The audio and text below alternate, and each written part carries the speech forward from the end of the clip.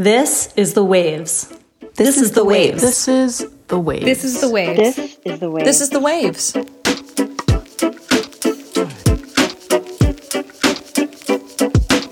Welcome to The Waves, Slate's podcast about gender, feminism, and this week, the release of Bill Cosby from prison. I'm Marcia Chatelain, author of the book Franchise, The Golden Arches in Black America, and professor of history at Georgetown University. Every episode, you get a new pair of women to talk about the thing we can't get off our minds. And today, you've got me thinking about Bill Cosby, Me Too, and what comes next for survivors of sexual assault. And me, Lily Loofborough, a staff writer for Slate, where I cover politics, culture, sometimes comedy, and sometimes despair. Many of us were shocked to learn that Bill Cosby was released from prison on June 30th, after being convicted of sexual assault in 2018. The Pennsylvania Supreme Court overturned his 3 to 10-year sentence because of an agreement between a former state prosecutor and Cosby. This topic has so many layers. The case itself, the way it serves as an outlier in sexual assault prosecutions, the tremendous star power of Bill Cosby, and the larger framing of this case as emblematic of a Me Too victory. I've been fascinated by this topic because of the ways that Cosby's demise wasn't just about Cosby and the survivors. Cosby's status as an entertainer and philanthropist also called into question the culture of enabling that surrounds predatory behavior and allows it to go on for so long. As a college professor, I see similar dynamics often in academia, where noted scholars or big-time benefactors are protected at the expense of survivors. Lily, you've reported great stories about Cosby. Why did you want to talk about this? This is a topic I can't stop thinking about because I've been tracking this case and what it did or didn't mean for Me Too since 2017, almost before there was a Me Too. Cosby walked free back in June of that year of 2017 because the jury was unable to reach a verdict. And it seemed to me at the time symptomatic of a long-standing tendency to disbelieve survivors or to hold them up to a much higher standard of honesty than offenders. In that case, it seemed to me that because Cosby was openly a cheater and therefore a liar and had admitted to a variety of dishonest conduct, including campaigns to make Andrea Constand out to be a liar. So I was surprised, pleasantly so, when that changed. Like, it seemed to me like when Cosby was convicted, that Me Too, which, had been in its very earliest stages, had actually achieved something concrete. And so now the joke's on me, I guess, because we're back to square one. When we come back, Lily and I will explore the hows and whys of this twist in the Cosby case, and then we'll take a few steps back and think about what this means for future cases and the movement known as Me Too.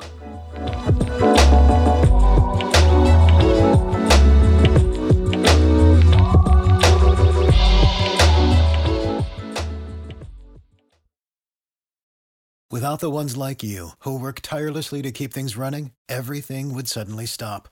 Hospitals, factories, schools, and power plants, they all depend on you. No matter the weather, emergency, or time of day, you're the ones who get it done. At Grainger, we're here for you with professional-grade industrial supplies. Count on real-time product availability and fast delivery. Call, clickgrainger.com, or just stop by. Grainger, for the ones who get it done. So, Lily, I need your sharp legal eagle sensibilities to help me understand what exactly happened in the Cosby case.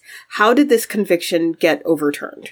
So there were two points of contention, I would say, within the legal community about the Cosby case that may or may not have contributed to his eventual conviction. So one was the decision to allow some other victims to testify. This was decried by many legal experts as being prejudicial. And the second was the decision to unseal a deposition which had been meant to be part of a non-prosecution agreement that should never have technically seen the light of day, given that it was part of a civil suit that was settled back in, I think, 2007. So the fact that that was brought into play was something that Cosby's legal team was challenging from the very beginning. And finally, the Pennsylvania Supreme Court ruled that that was indeed inappropriate, and that if a prosecutor had promised not to prosecute, then that promise needed to be honored. So this is the thing that is confusing to me. So if one prosecutor makes an agreement and then vacates that position, the next prosecutor has to uphold that agreement. Even if evidence changes, circumstances change, is that just always binding? Yes, it probably should be, right? That's the argument. A non-prosecution agreement is basically what it sounds like. It's usually a contractual arrangement between a government entity and an individual, right? Stipulating that the individual will not be prosecuted for an offense if they cooperate in some specified way. And I want to say a couple of things about that. So number one is that the majority of these are offered to rich suspects or those involved in white-collar crimes, which is already, I think, a sign of how questionable their function is and their place in our justice system. They're rarely used in cases of sexual assault. And in fact, the only comparable one a federal judge could name was the one negotiated for Jeffrey Epstein and his co-conspirators or his potential unnamed co-conspirators. The second thing is that it's not particularly clear whether a non-prosecution agreement is even technically what Cosby got. So this is the thing that was confusing to me, because it's saying that he's cooperating in some other way, but I don't think that was really clear, like what it was. Yeah, it's a really messy story. So Bruce Castor was the district attorney in Montgomery County when Andrea Constand came forward. He would later claim that he didn't think she was credible enough to secure a conviction against Cosby. So he came up with kind of a workaround. He said that he promised not to prosecute Cosby so as to, quote unquote, create an atmosphere that would pressure Cosby to testify in a deposition in a civil and not criminal suit.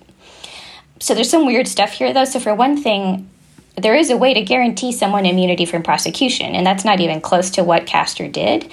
In 2005, what Castor did was issue a press release saying that he wasn't going to charge Cosby because of, quote, insufficient, credible, and admissible evidence, unquote. So it doesn't mention a deal with Cosby. And it specifically, this is an amazing quote to me, it specifically, quote, cautions all parties to this matter that he will reconsider this decision should the need arise. Castor, in that press release, is basically reserving the right to himself to reconsider his decision should the need arise.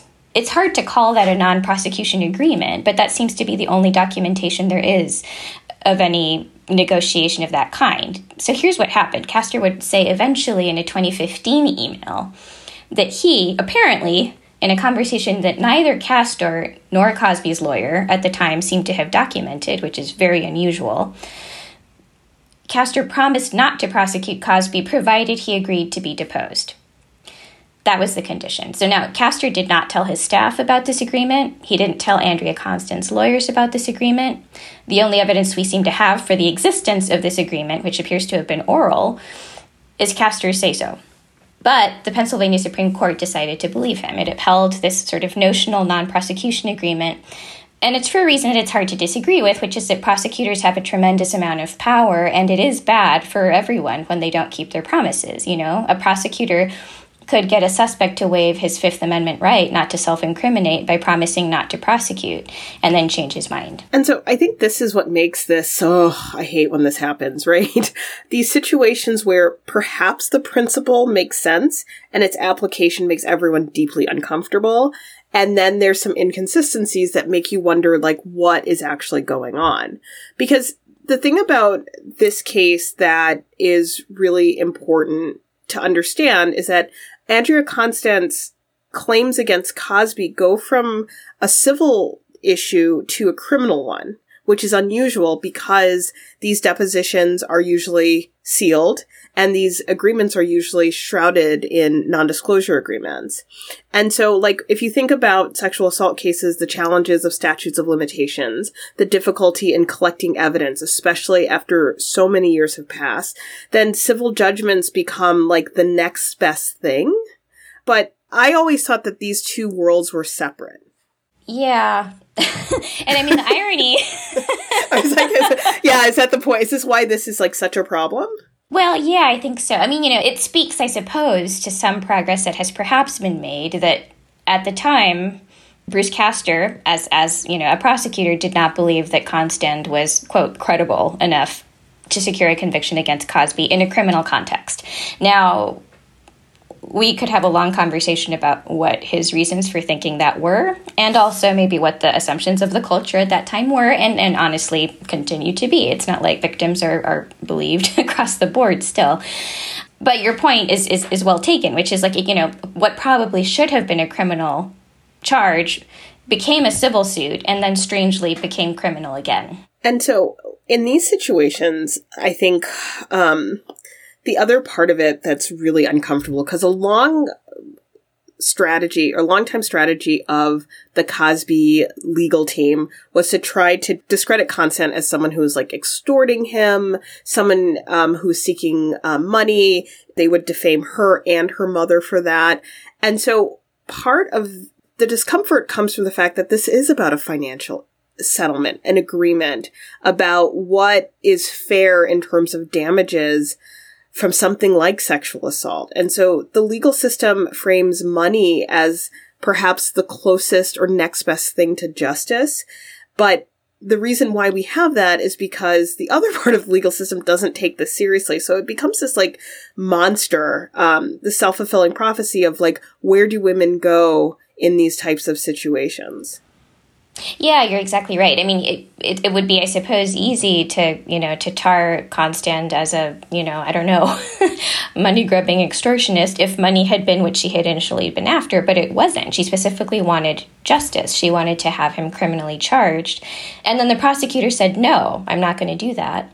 Here is, my idea for what could happen next. And so as we have seen with so many of these cases, including so many of Weinstein's victims, they end up in this sort of trapped in this strange situation where their only recourse is to accept money and an NDA. That's basically the only remedy that appears to exist in a system that's incredibly hostile to claims of sexual assault. Well, one of the things that this story also kind of highlights is like, on one hand, you have this very familiar situation where survivors and, perpetrators having these kind of unequal positions in some parts of the justice system. But also you have this like huge star who is not only being accused by one person, although this case was about this one person, there are scores of women behind this kind of effort to try to bring some accountability to Bill Cosby.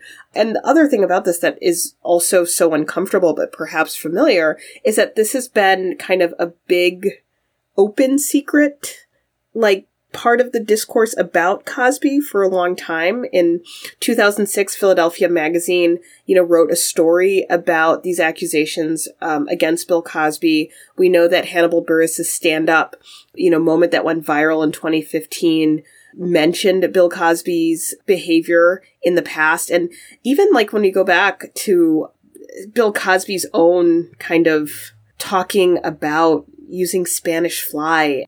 When I was 13, man, start talking about weird things.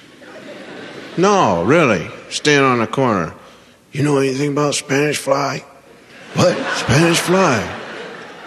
It always happens when you're 13. Only when you're 13 on up to like when you get married. Guys stand around and talk about Spanish fly, and it never starts with one of the guys on the corner. It's always some strange 13-year-old that says, you know what? You know anything about Spanish fly? No, tell me about it. Well, there's this girl, Crazy Mary.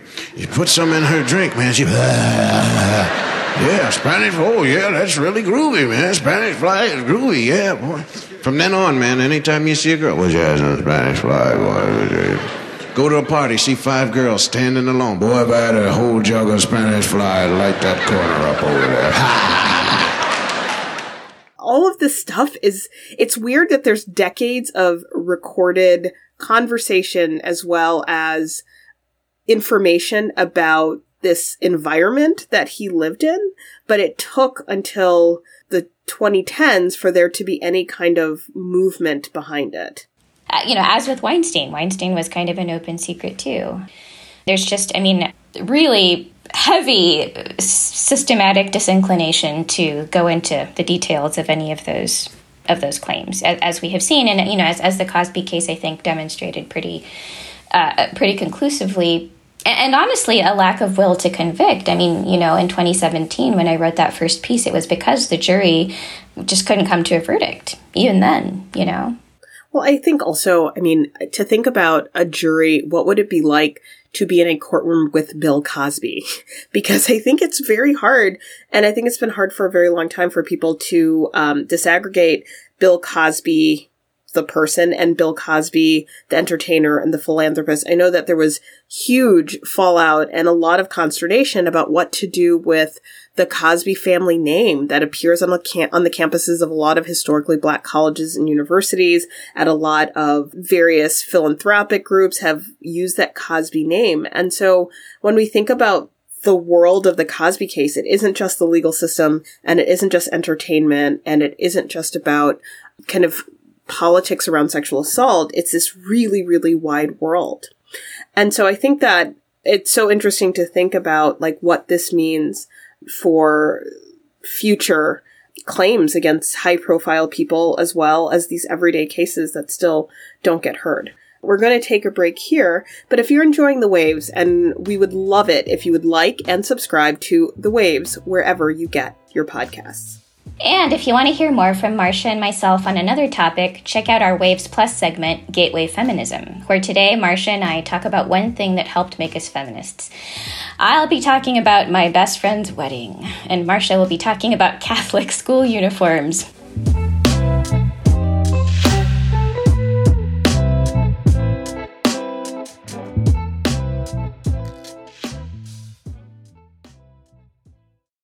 So Cosby's released from prison. What are we supposed to do with this in relationship to what we call Me Too?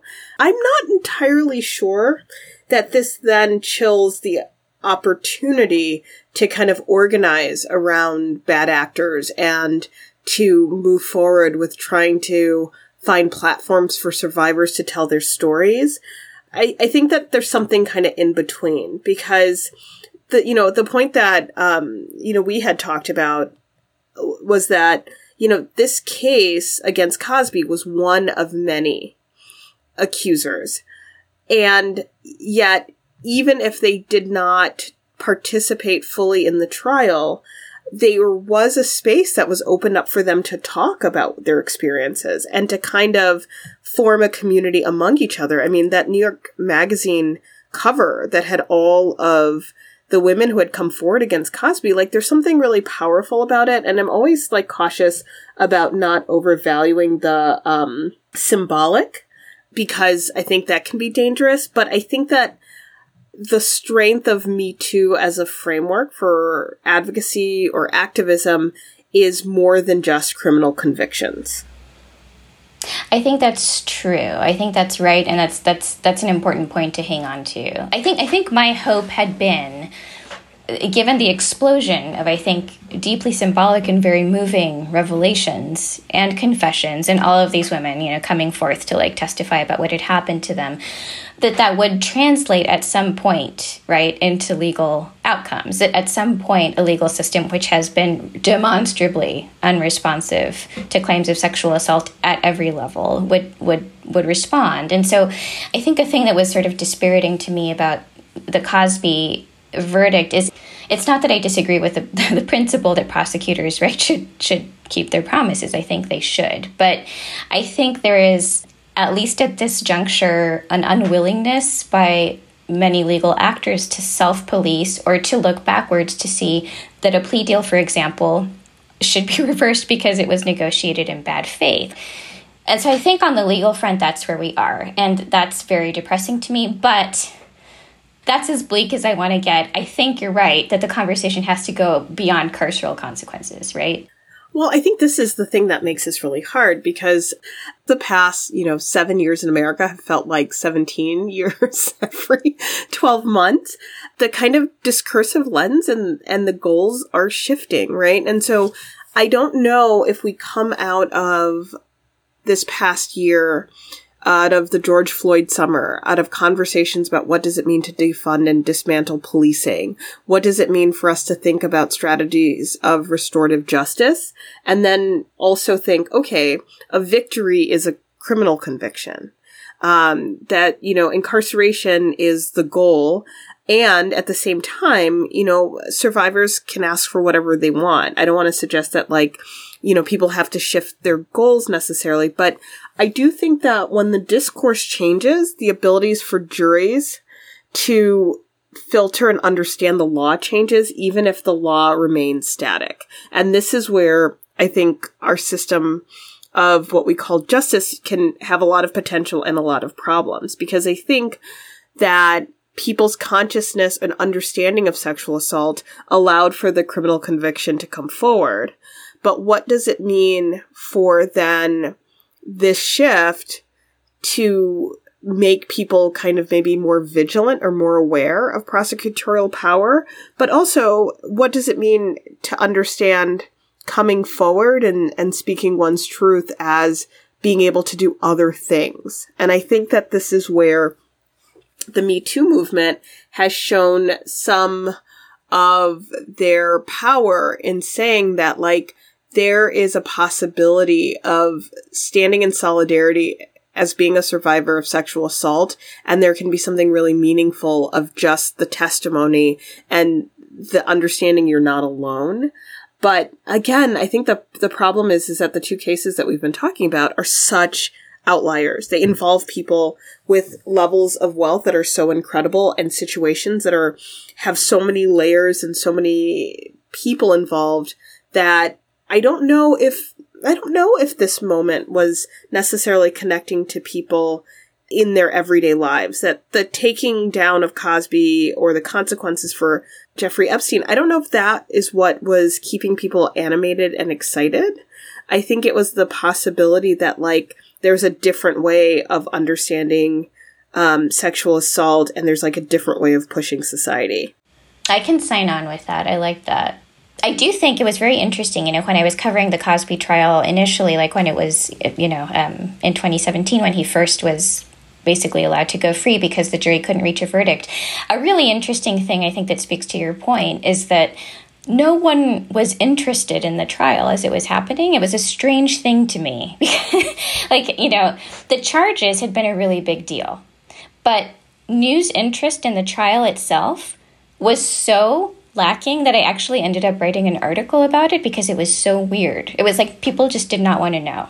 They had tuned out, and I was is it because it's not televised? Is it because of, residual affection for Cosby? Is it because he's too old for people to feel good about him, I don't know, receiving some kind of comeuppance? It's hard to take pleasure in, the incarceration of a very old man. I don't know what it was, but it was definite, and I think is certainly, supporting your sense that these are outliers, and it's hard to know what they mean to the public generally. What do I hope for?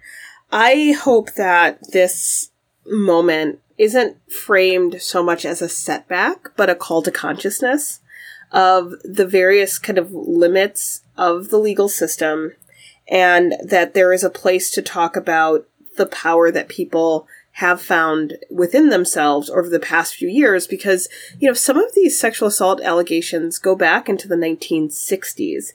And so the fact that people who had been living with the level of trauma and the level of doubt and confusion for 50 years had a space in which to talk about their experience, I think that is worth something.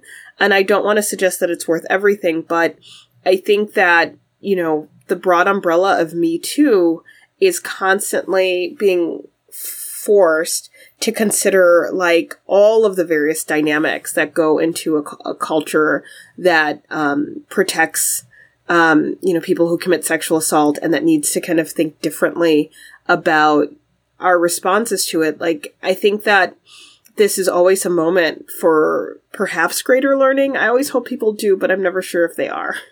I also think that this is also a helpful entry point for people to say, what are we talking about when we talk about our reactions to this Cosby verdict? Are we reacting because we put a lot of hope in the legal system? Are we reacting because it just feels like such a setback?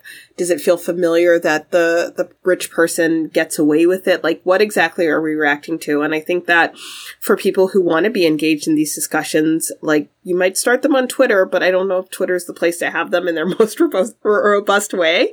But, you know, when we're talking about this, I think we have to be really clear and specific as to what part of this we struggle with.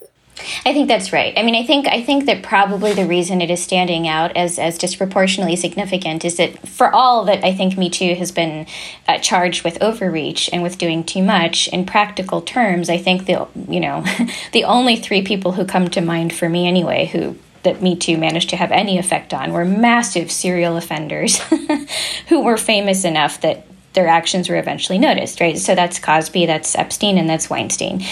Those were kind of like the big three, right?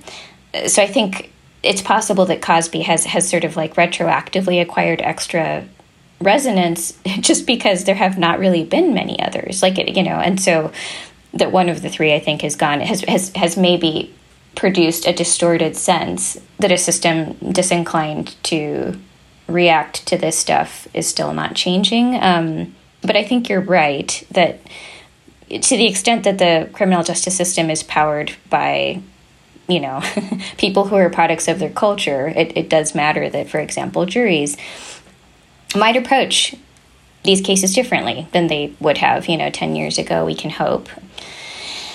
My hope is, frankly, that the legal system starts to find a way to actually self-police and more aggressively than it has. I think one of my frustrations remains that there are not consequences for bad prosecutors in either direction. At worst, there is an overturned conviction. And I really would like to see some effort directed towards, tackling that side of things as well. So maybe if the Cosby case can serve some symbolic function, maybe it can be like a way to exert pressure on to publicize the fact that there are some serious problems with how the legal system treats these things without throwing the baby out with the bathwater and saying we should just not honor any plea agreement, period. Right. And I think that, ultimately what we want is a change of behavior, and we want to think about all of the consequences and all of the modes of accountability in a community. And so until that happens, it's really fantastic to talk to you about this case and answer a lot of my pressing legal questions.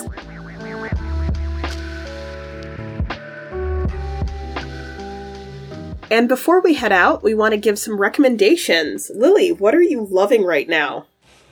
Well, Marcia, a thing that I am loving right now is a very silly, delightful show called, in English, Money Heist, which is a very stupid title. In Spanish, it's called Casa de Papel, House of Paper, much better title. That is, I think at this point, Netflix's second most watched show of all time. But it's, it's a Spanish show, so I think a lot of American audiences have not yet cottoned on to it. And it is, exactly what it sounds like. It's a heist show. But what I have found so incredibly enjoyable about it is that when I think of a heist movie or show, what I immediately picture is like hyper competence, right? Like this kind of very intricate system that is like calculated at every turn, where everyone sort of silently does their part with perfect execution. And what this show does is sort of assemble a group of characters who have just such a figure. Like there is a genius figure who's trying to coordinate all this. But they themselves, in the middle of the heist, could not be less disciplined. It almost becomes like a soap opera in the middle of the heist, where people are saying, are having fights over who's in love with who, or like, I'm sleepy and I have not gotten enough sleep and I'm hungry, and so they start doing completely irrational things, and it's such a delicious, like, hilarious, like, acknowledgement of humanity in the middle of like a very, very, very messy and formulaic in many ways, like, heist show, that I cannot help but take intense pleasure in it, even though it's sometimes incredibly cheesy, often like really very silly, but also symbolically interesting, because I don't think I'm spoiling much by saying that one of the things that the heist people do is dress everyone, including their hostages, up in these red jumpsuits with Salvador Dali masks, so that, so-called bad guys cannot be distinguished from the hostages. And what the show is really banking on, pun intended, is Spanish fury at the banks because of the 2013 financial crisis. Oh, I like that framing. It's so interesting because so what the heist is they take over the Spanish mint. And so all they want to do is just like hold off the police as long as they can so they can print as much money as they can, stealing from no one. So it's a very funny, interesting Robin Hood premise.